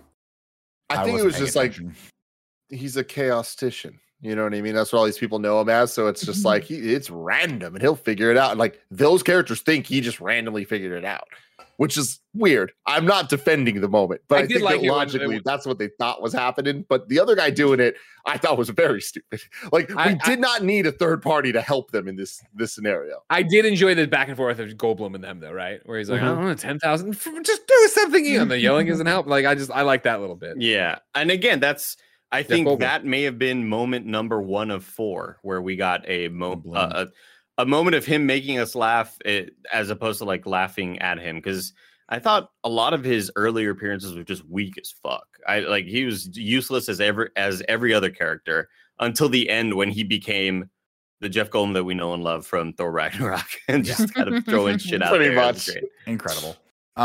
So they escape and they make their way over. At some points, the other characters are they get into a van, right? And they start driving, and they just happen to sort of drive in the same general direction. Big forest, but obviously just one road apparently, because all roads lead to this mushroom tower that Bryce Dallas Howard has held up at, and she gets attacked by a Dilophosaurus, and it's like, and then in a moment where I was like, fuck yeah, Owen grabs this thing by its throat and just crushes it. All right, what the fuck? He just, oh, fuck you, and then to give Kayla something to do, she just goes, she like shocks its head. I'm like, I think it's dead already, but fuck it, why not? And this is another one of those moments that, like, as the viewer, you are really transported back to watching your first slasher movie from the 70s, where it's like, just run away from the guy. That thing, like, just run to the fucking ladder. You're like, you see where it is. The ladder to come down slowly. You're closer to the ladder than they are to it, and you could just make a break for it, and you'll be fine. But I also hate that this is where we wasted the spit raptor things, like. No, we got them back. They got back. Bump with them to kill Campbell Scott, though. I thought that. No, but that's what I'm saying. Like, in order to kill Campbell Scott, that's supposed to be the punchline to Wayne getting killed in part 1. Well, especially since he has the Barbasol can. It's the same. Yeah, it's the same thing. It's like it's all supposed to come full circle in that moment. That should have been the only time we saw the spitting dinosaur. It shouldn't have been here. Yeah, like it just kind of felt stupid that we shouldn't have seen the spitting dinosaur until it killed Dotson. I see your perspective on that. I don't mind it so much because we haven't seen those since I think the first film, right? So I think it was kind of nice to have a little setup for it where it's like, oh, they're out there. They're definitely still out there. But I definitely think the Campbell Scott death hit way harder than the scene did. Although when she looked over and I saw and the bush started moving, I was like, I bet it's one of the fucking the Dilophosaurus. Well, I feel like it could have been any generic dinosaur could have been slotted in for them. I don't feel like it was a we're just getting to the point now with all these dinosaurs where they keep throwing out these names and they're so complex and all the dinosaurs kind of look alike. There's like just call it a T-Rex, man. If it's bigger than okay, I think we should decide on this right now. I know we're getting long on this. If it's shorter than 3 feet, it's a compy. If it's between 3 and 6 feet, it's a velociraptor. And anything above velociraptor, if it has teeth, it's a fucking Bronchosaurus. Rex. Okay. Yeah. And if it's an herbiator, it's a bronchiosaurus. I with the watched cool this bottle. movie last night. I saw the Barbasol can. Yeah. And it queued up something in my brain that was ancient. And I'm like, well, clearly that can't be it. But I've Googled it while talking to y'all. And do you know how they got the Barbasol can? The Telltale game? Yeah. I have no idea. And do We you know talked that about it on in review, the first one. You missed it, but go for it. Okay. So that's canon. I didn't think that would be canon. They would actually carry over. Because I'm on a Screen Rant article from 2019. And it's talking about one of the most enduring mysteries of Jurassic Park is the fate of Dennis Nedry's Barbasol can. Nedry was a computer program who accepted a bribe from rival company BioSyn to smuggle dinosaur embryos out of the park. He's given a can, right? Blah, blah, blah. And then the story reveals that in the video game Jurassic Park by Telltale, reveals that Nedry failed to reach the dock. 2 BioSyn employees came to find him. They discover his corpse and the can, but then they're attacked by the dinosaur smugglers. Holy shit, I never thought that the Telltale game would drop in something so important that would be here. I forgot that we talked about that in one. I did too. I think I agree with you. They should have named the dinosaurs easier. And it's like when we have something called a T-Rex, just go full Resident Evil if you're going to do it and just have the V-Rex, the X-Rex, the Z-Rex. Why the fuck not? Then that way we know that there's like more power scale. Hierarchy. Yeah, they did it for the other movies, right? We have Dom, we have the other easier to put on toy boxes. Indochino. Indosmoke. That's what it was. You don't want this Indosmoke. You don't. But anyway, I digress. All roads, apparently, despite this being a very vast forest area, lead to this mushroom thing. All of our protagonists from the first movie and the newest movies meet, and it's kind of an endearing moment. And then we stumble along for the next 20 minutes as they get away from this T-Rex, and there's way too many people to keep track of. They go up into I'm not quite sure what their point was. They go up into this largely glass structure to get away from this massive eating machine that they've said 5 times is the biggest carnivore ever to walk the earth. And I Googled Apex it predator. and I didn't find which one it was. So we'll just call it the Spinosaurus or the Giganosaurus. I think it's the Giga Allosaurus. Giga Allosaurus. We'll call him Gigabite. Get it? Oh, bites you. That was good, dude. Damn, dude, it's really good. I'm writing So it anyway, Gigabyte bites them all, and then they just shoot. I think Owen takes turns slowly stabbing it in the eyeball, while Kayla goes and grabs a blow dart and hits it with a blow dart a couple times, and then somebody shocks it, and it's like, you know what? Fuck you guys. I just came here to hang out with you, and you're stabbing me in the eyeball. It goes away. Meanwhile, by the way, they've tried to purge the locusts, and that did not work. The locusts burst out of the ceiling like bats from Batman, and now there's just locusts that are on fire dropping out of the sky left and right, just at the right moment. So that happened as well. It's the Gigantosaurus. Visually cool. Giganotosaurus. Sorry. Yeah. Visually cool, yes. Agreed. It's Gigabyte. Yeah, I thought the fire locusts were visually cool, but like just silly overall. And I thought that the humans all kind of ganging up together to physically fight the Gigabyte was like it could have been cool, and it had moments that were kind of cool just because we've never really seen that. It's usually everyone just running away, so like them teaming up to actually fight them, I'm like, at least it's something fresh for 6 movies in. Yeah, but we get the Easter egg of Jeff Goldblum like waving the flare again, but this time it's a locust on fire, burning on a stick, locust, which is interesting. And it was cool, like asteroid. Yeah, you all mentioned it looked neat. I thought it was cool. Yeah, that asteroid sort of parallel, the asteroid showers kind of falling where dinosaurs live. I thought it looked pretty neat. Yeah. So at this point now, Campbell Scott knows that his right hand guy, the person who was like in on it, and instead of killing him, he's just like, "Wow, that's really disappointing," and he punches a chair. And then black tie, black shirt guy is like, "In the worst freak I can't out. help you." Yeah, right. So weird. Joey laughed really hard when he freaked out like that. Well, it was really stupid. It's hard not to laugh. I don't like this. I don't like this. And Joey just started laughing, and I turned to her. I was like, "Why didn't we get more M&Ms?" That's what. I ate a whole bag. I had a whole box of dots. I like eating dots. Man. I love dots. Good for your jaw. It's good jaw work. They get stuck in your teeth to release them, man. Yeah, but it's a nice activity. I needed something to do the whole movie. Then the characters are like, we got to take the subway back to the thing because we can't take off while the pterodactyls are still in the no-fly zone. And they get up, and Bryce Dallas Howard's like, I recognize this video game system. This is the same system we had back in Jurassic World. And but now we have to split our characters up for some reason because we got to shut the power off in one area so we can turn the power on in the other area. And we get them, and then we got to go find Blue also, or Delta as well, because and Beta. I quote, Beta, right? I made a promise, and Jeff Goldblum goes, you made a promise to a dinosaur? Fun line. Fun line. Yep. You got a problem with that? Not as fun. Not as fun.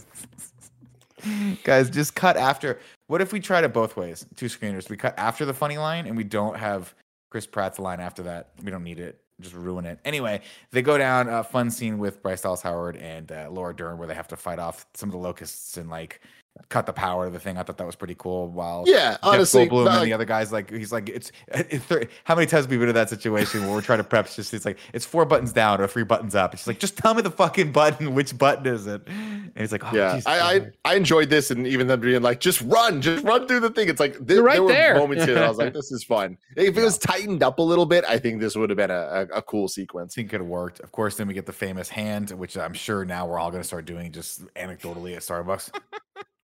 Right, just don't slow up when you hand me that venti iced coffee. The trio. This is my biggest laugh of the movie. So sure. She's like, okay, we got this dart that we've seen go into dinosaurs before, but this dart for some reason can't break through his neck right here. Beta's got to be looking sideways, right? So we got something about triangulation. Somebody said something about triangulation, so they split up into a triangle. Which I was like, what? Yeah, exactly. What the fuck are you talking about? Triangulation? What do you want me to do? Tell me where you want me to go. That's a great way to get your fucking ass bit by a fucking raptor. Yeah, triangulation. What do you think? What the hell are you talking about, Chris Pratt? Tim's right there. Sam Neill had just mentioned they always attack from the side.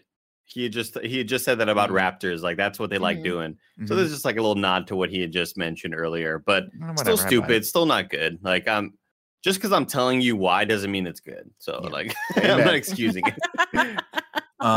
They shoot Beta, and then he slings it on the shoulder, and it's real cute. And then they come in and dinosaur on his shoulder, and he's like, "Yeah, what of it?" And it's like, again, just cut. Right at the funny line. After the funny line, we can let the joke play. It's fine. Then Do you they think get Chris over to Pratt has it in his contract that he needs the last word for all jokes? Because kind of seems like it. It's like how The Rock and Vin Diesel can't be like get beaten on screen. Yeah. And then when they had them square off, it's like what the director's like the head explodes. He's like, well, someone has to lose. The agents had to fight each other. Yeah, they had to go fight each other. You can see them in the background. For some reason, the pilot goes over to the airfield. And instead of everyone meeting her over there, the rendezvous point is the middle of the new Jurassic World area where all the dinosaurs electronically have been sent back because now the forest is on fire due to the locusts, the massive prehistoric locusts that were set on fire but are still managed to get miles and miles and miles of forest on fire. And so he's like, "Oh, don't land there," but then she does. And then we get the big fight between Gigabyte and the Rex, and the Rex goes down. And I turned to Joey. I was like, if that fucking Rex's eyes don't blink right now, I'm never watching another Jurassic Park movie. Wow. And sure as shit, Greg, the second I said that, almost as if I fucking divined it, the eye blinks. I'll tell you what, you get knocked out so hard your eyes are still open. That's called death. I just want you to know. But this thing comes back and knocks it into Edward Scissorhands, and it goes real easy. And it's like, Jesus, really, who's the dominant here? Exactly. And it goes down, and then again, we've established the Tyrannosaurus Rex, just a down-ass motherfucker, right? He's silent as a ninja, gets the job done. Silent ninja, gets the job done. And instead of eating all of the other humans there, Rexy? Rexy Sexy? Greg's a part of the fucking Roxana, Discord group. What's it called? What was it, Greg? Big Rex? I don't fucking remember Big anymore. old Rex. Anyway, instead of eating all the rest of the humans there, Rex just goes, cool, see you guys. Call me when you need me. I'll be there. And then pieces out. I did love how Edward Scissorhands was just like there for the fight and just like swiping at the fucking Gigabyte, like, and the T-Rex is like, fucking just like, and the Scissorhands guys is like kind of like slashing the thigh. It was really like, funny looking. No, it's like when I'm trying to touch Timmy. So what was like the moral of this story? Like, because I feel like the last couple movies we get the team up with Jurassic World, with Blue, and with T-Rex. Is that what it is? It's just like, we don't need to fight anymore. We can just coexist. You're cool for some reason. Like, we ain't gonna fuck with each other. Like, why? I don't know. Why is the Edward Scissorhands and Roberta okay? They're not. They shouldn't be. They're apex predators in the same arena. They should probably fight and kill. Well, the Scissors Hands, I don't think was ever an apex predator, right? The apex was either gigabit because they established that it was a carnivore because it ate a bush after it killed the deer. Right. So is he going to become like the T-Rex's like Starscream, like his right hand man? Oh, I hope so. I like to look at it, and then you think the day's over, or you think like the day is lost, or the journey mission's lost, and then you hear cool. Cool, and you're like, oh, Blue is still alive, dude. Blue's just riding Roxy like a fucking parakeet. You know what I like to think about it as, Tim and Greg, you'll appreciate this. There's a movie made a long time ago. It was a Sherlock Holmes film that I believe starred Michael Caine, and it was a spin. Right? Sherlock Holmes, of course, Tim, famous for being the one to divine all the information, the smart one, right? Watson just kind of there to explain to the audience what's really going on. This was a role reversal. When they pulled the curtain back, it was Watson that was really the smart one. Wow. And Michael Caine's character was a bumbling idiot and was drunk the entire time. But for whatever reasons, unbeknownst to me, they were like, he's the superstar because he's the one that the namesake. That's how I feel it is in this one. T-Rex, bumbling idiot, Edward Scissorhands, the real brains behind the operation. Really? Because you just gave T-Rex a lot of credit a while ago. I'm just saying, man, anywhere you need me, I'll be there, right?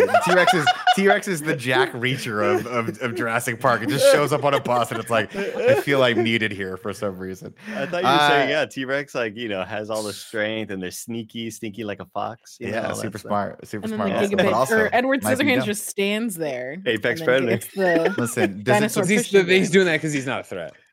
Does it surprise you guys at all that both those theories fit in the world of this movie? Then they get into the plane and they fly away. I think, right? That's how seems like ends. A lot of people for this little helicopter. It's a very small helicopter thingy, but it's a cool looking helicopter. Turbojet things. Cool. Yeah, they have something very similar in Microsoft Flight Simulator because hold on, around Tokyo in it real quick. And this is for Barrett because Barrett was not there at the movie. Hold on, that's still the big dinosaur. For audio listeners, here's what I'm drawing. Oh, hold on, let me. Jesus Christ, please! I hate that it's separated. I'm gonna draw it like above the dinosaur. Okay, so audio listeners, there's a fountain, the shape of a circle, and it's like dropping water, right? And it's like out in this courtyard, this really beautiful courtyard. And as the T-Rex is walking by it, imagine here's arrows pointing to it.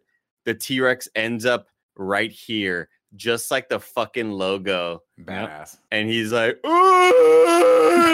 it's so fucking awesome. And then Greg tapped me on the shoulder. It was like, it's like the logo. It's so cool. Oh wow, that's really cool. Yeah. Do you guys want to know what you guys talked about dinosaur perverts earlier? Do you want to know the first image? Please bring it up. The first image that's shown, if you look up dinosaur perverts on Google, it's this fucking monstrosity. That's a dinosaur pervert if I ever saw one. Yeah, that's a dinosaur love him. Man. Really? Because I'd say the only dinosaur pervert is Nick Scarpino for sending me this image saying dual boners, but spelling dual D-U-E-L.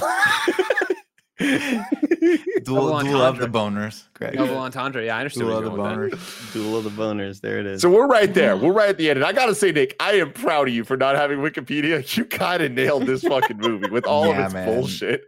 It's easy to do when this is how they wrote the movie. They just dictated it and then they just went into production.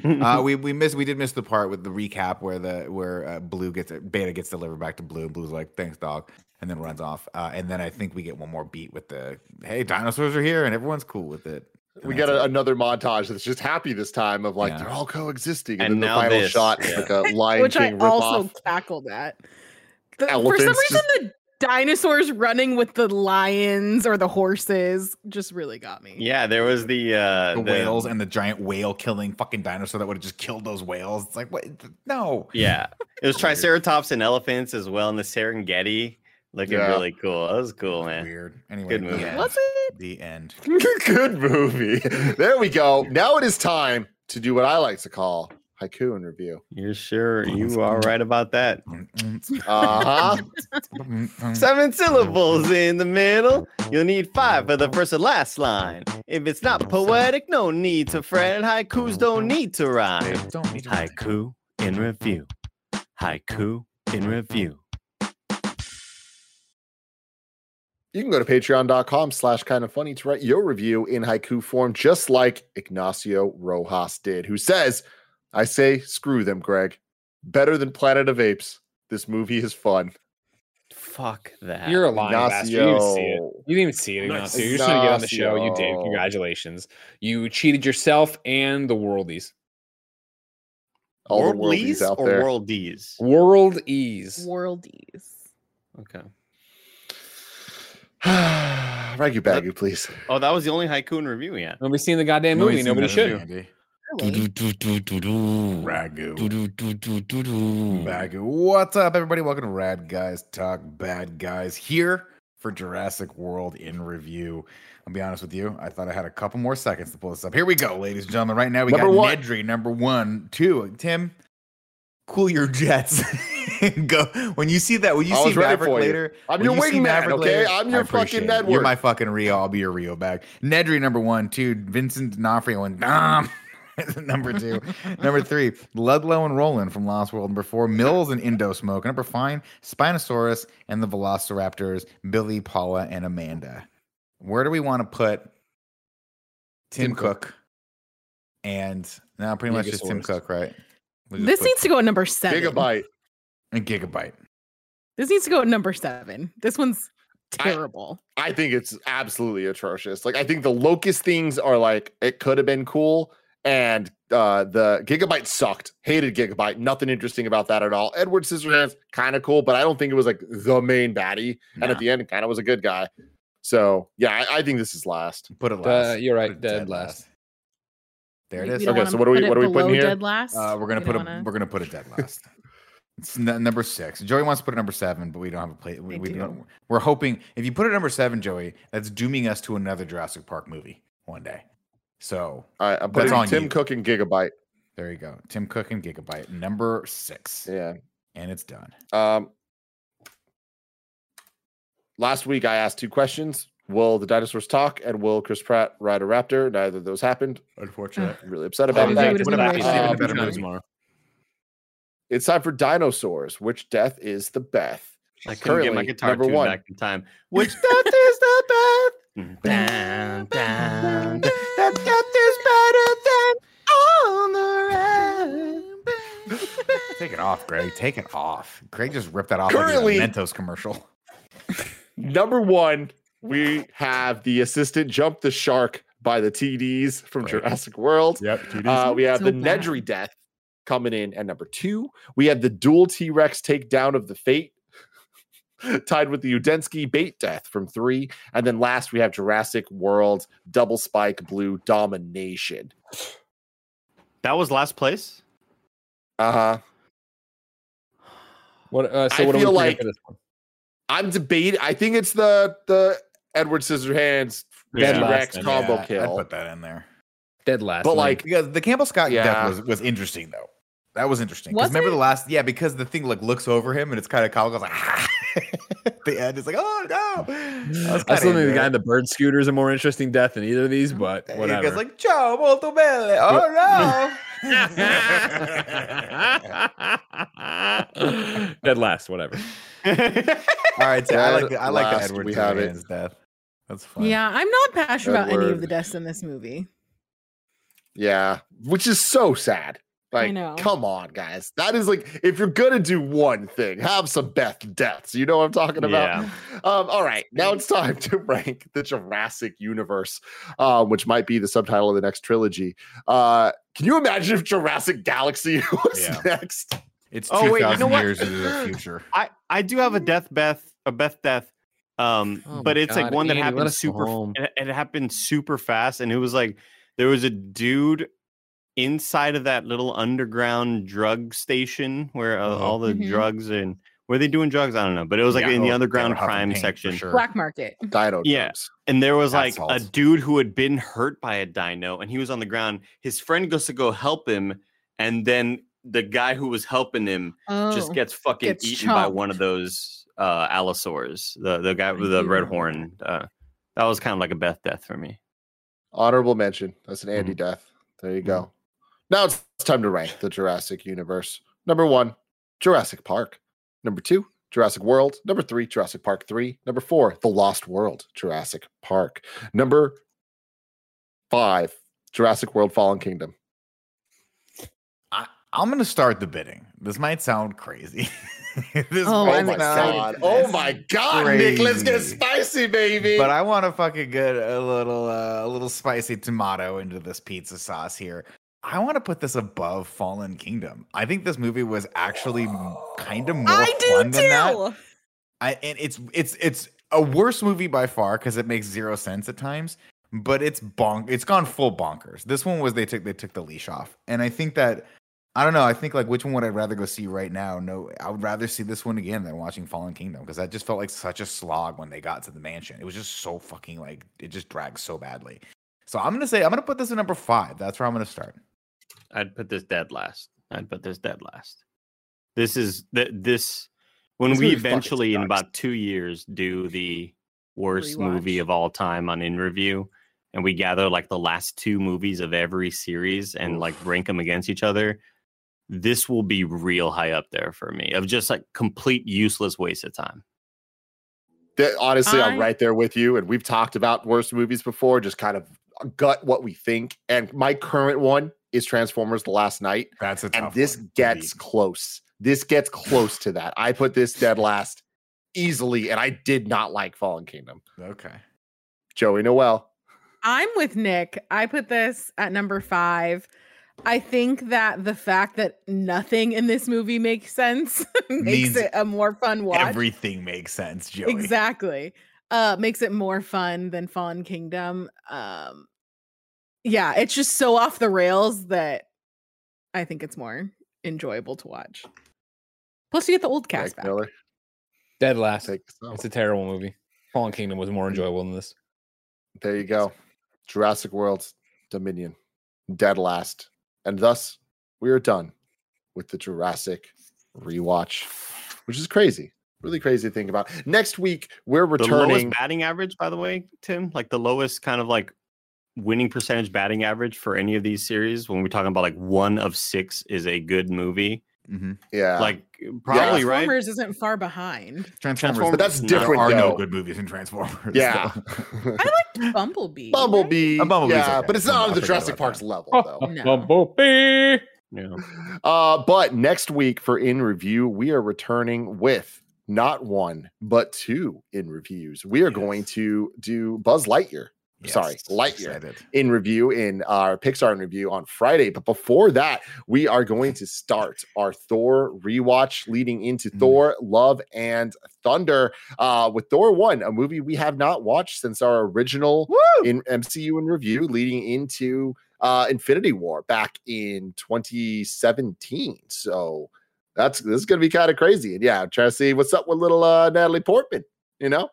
What's up with little Natalie Portman? What is she doing? So little. Natty Pat. Now, let me ask you this question: Is Natalie Portman smaller than Watto or bigger than Watto? If you had to, she's bigger than Watto. Okay. I mean, we know they've been on screen together. Yeah, but Natty sure, photography. Shit, they have been on screen together. That is crazy. Which one's bigger than a pumpkin? Bye.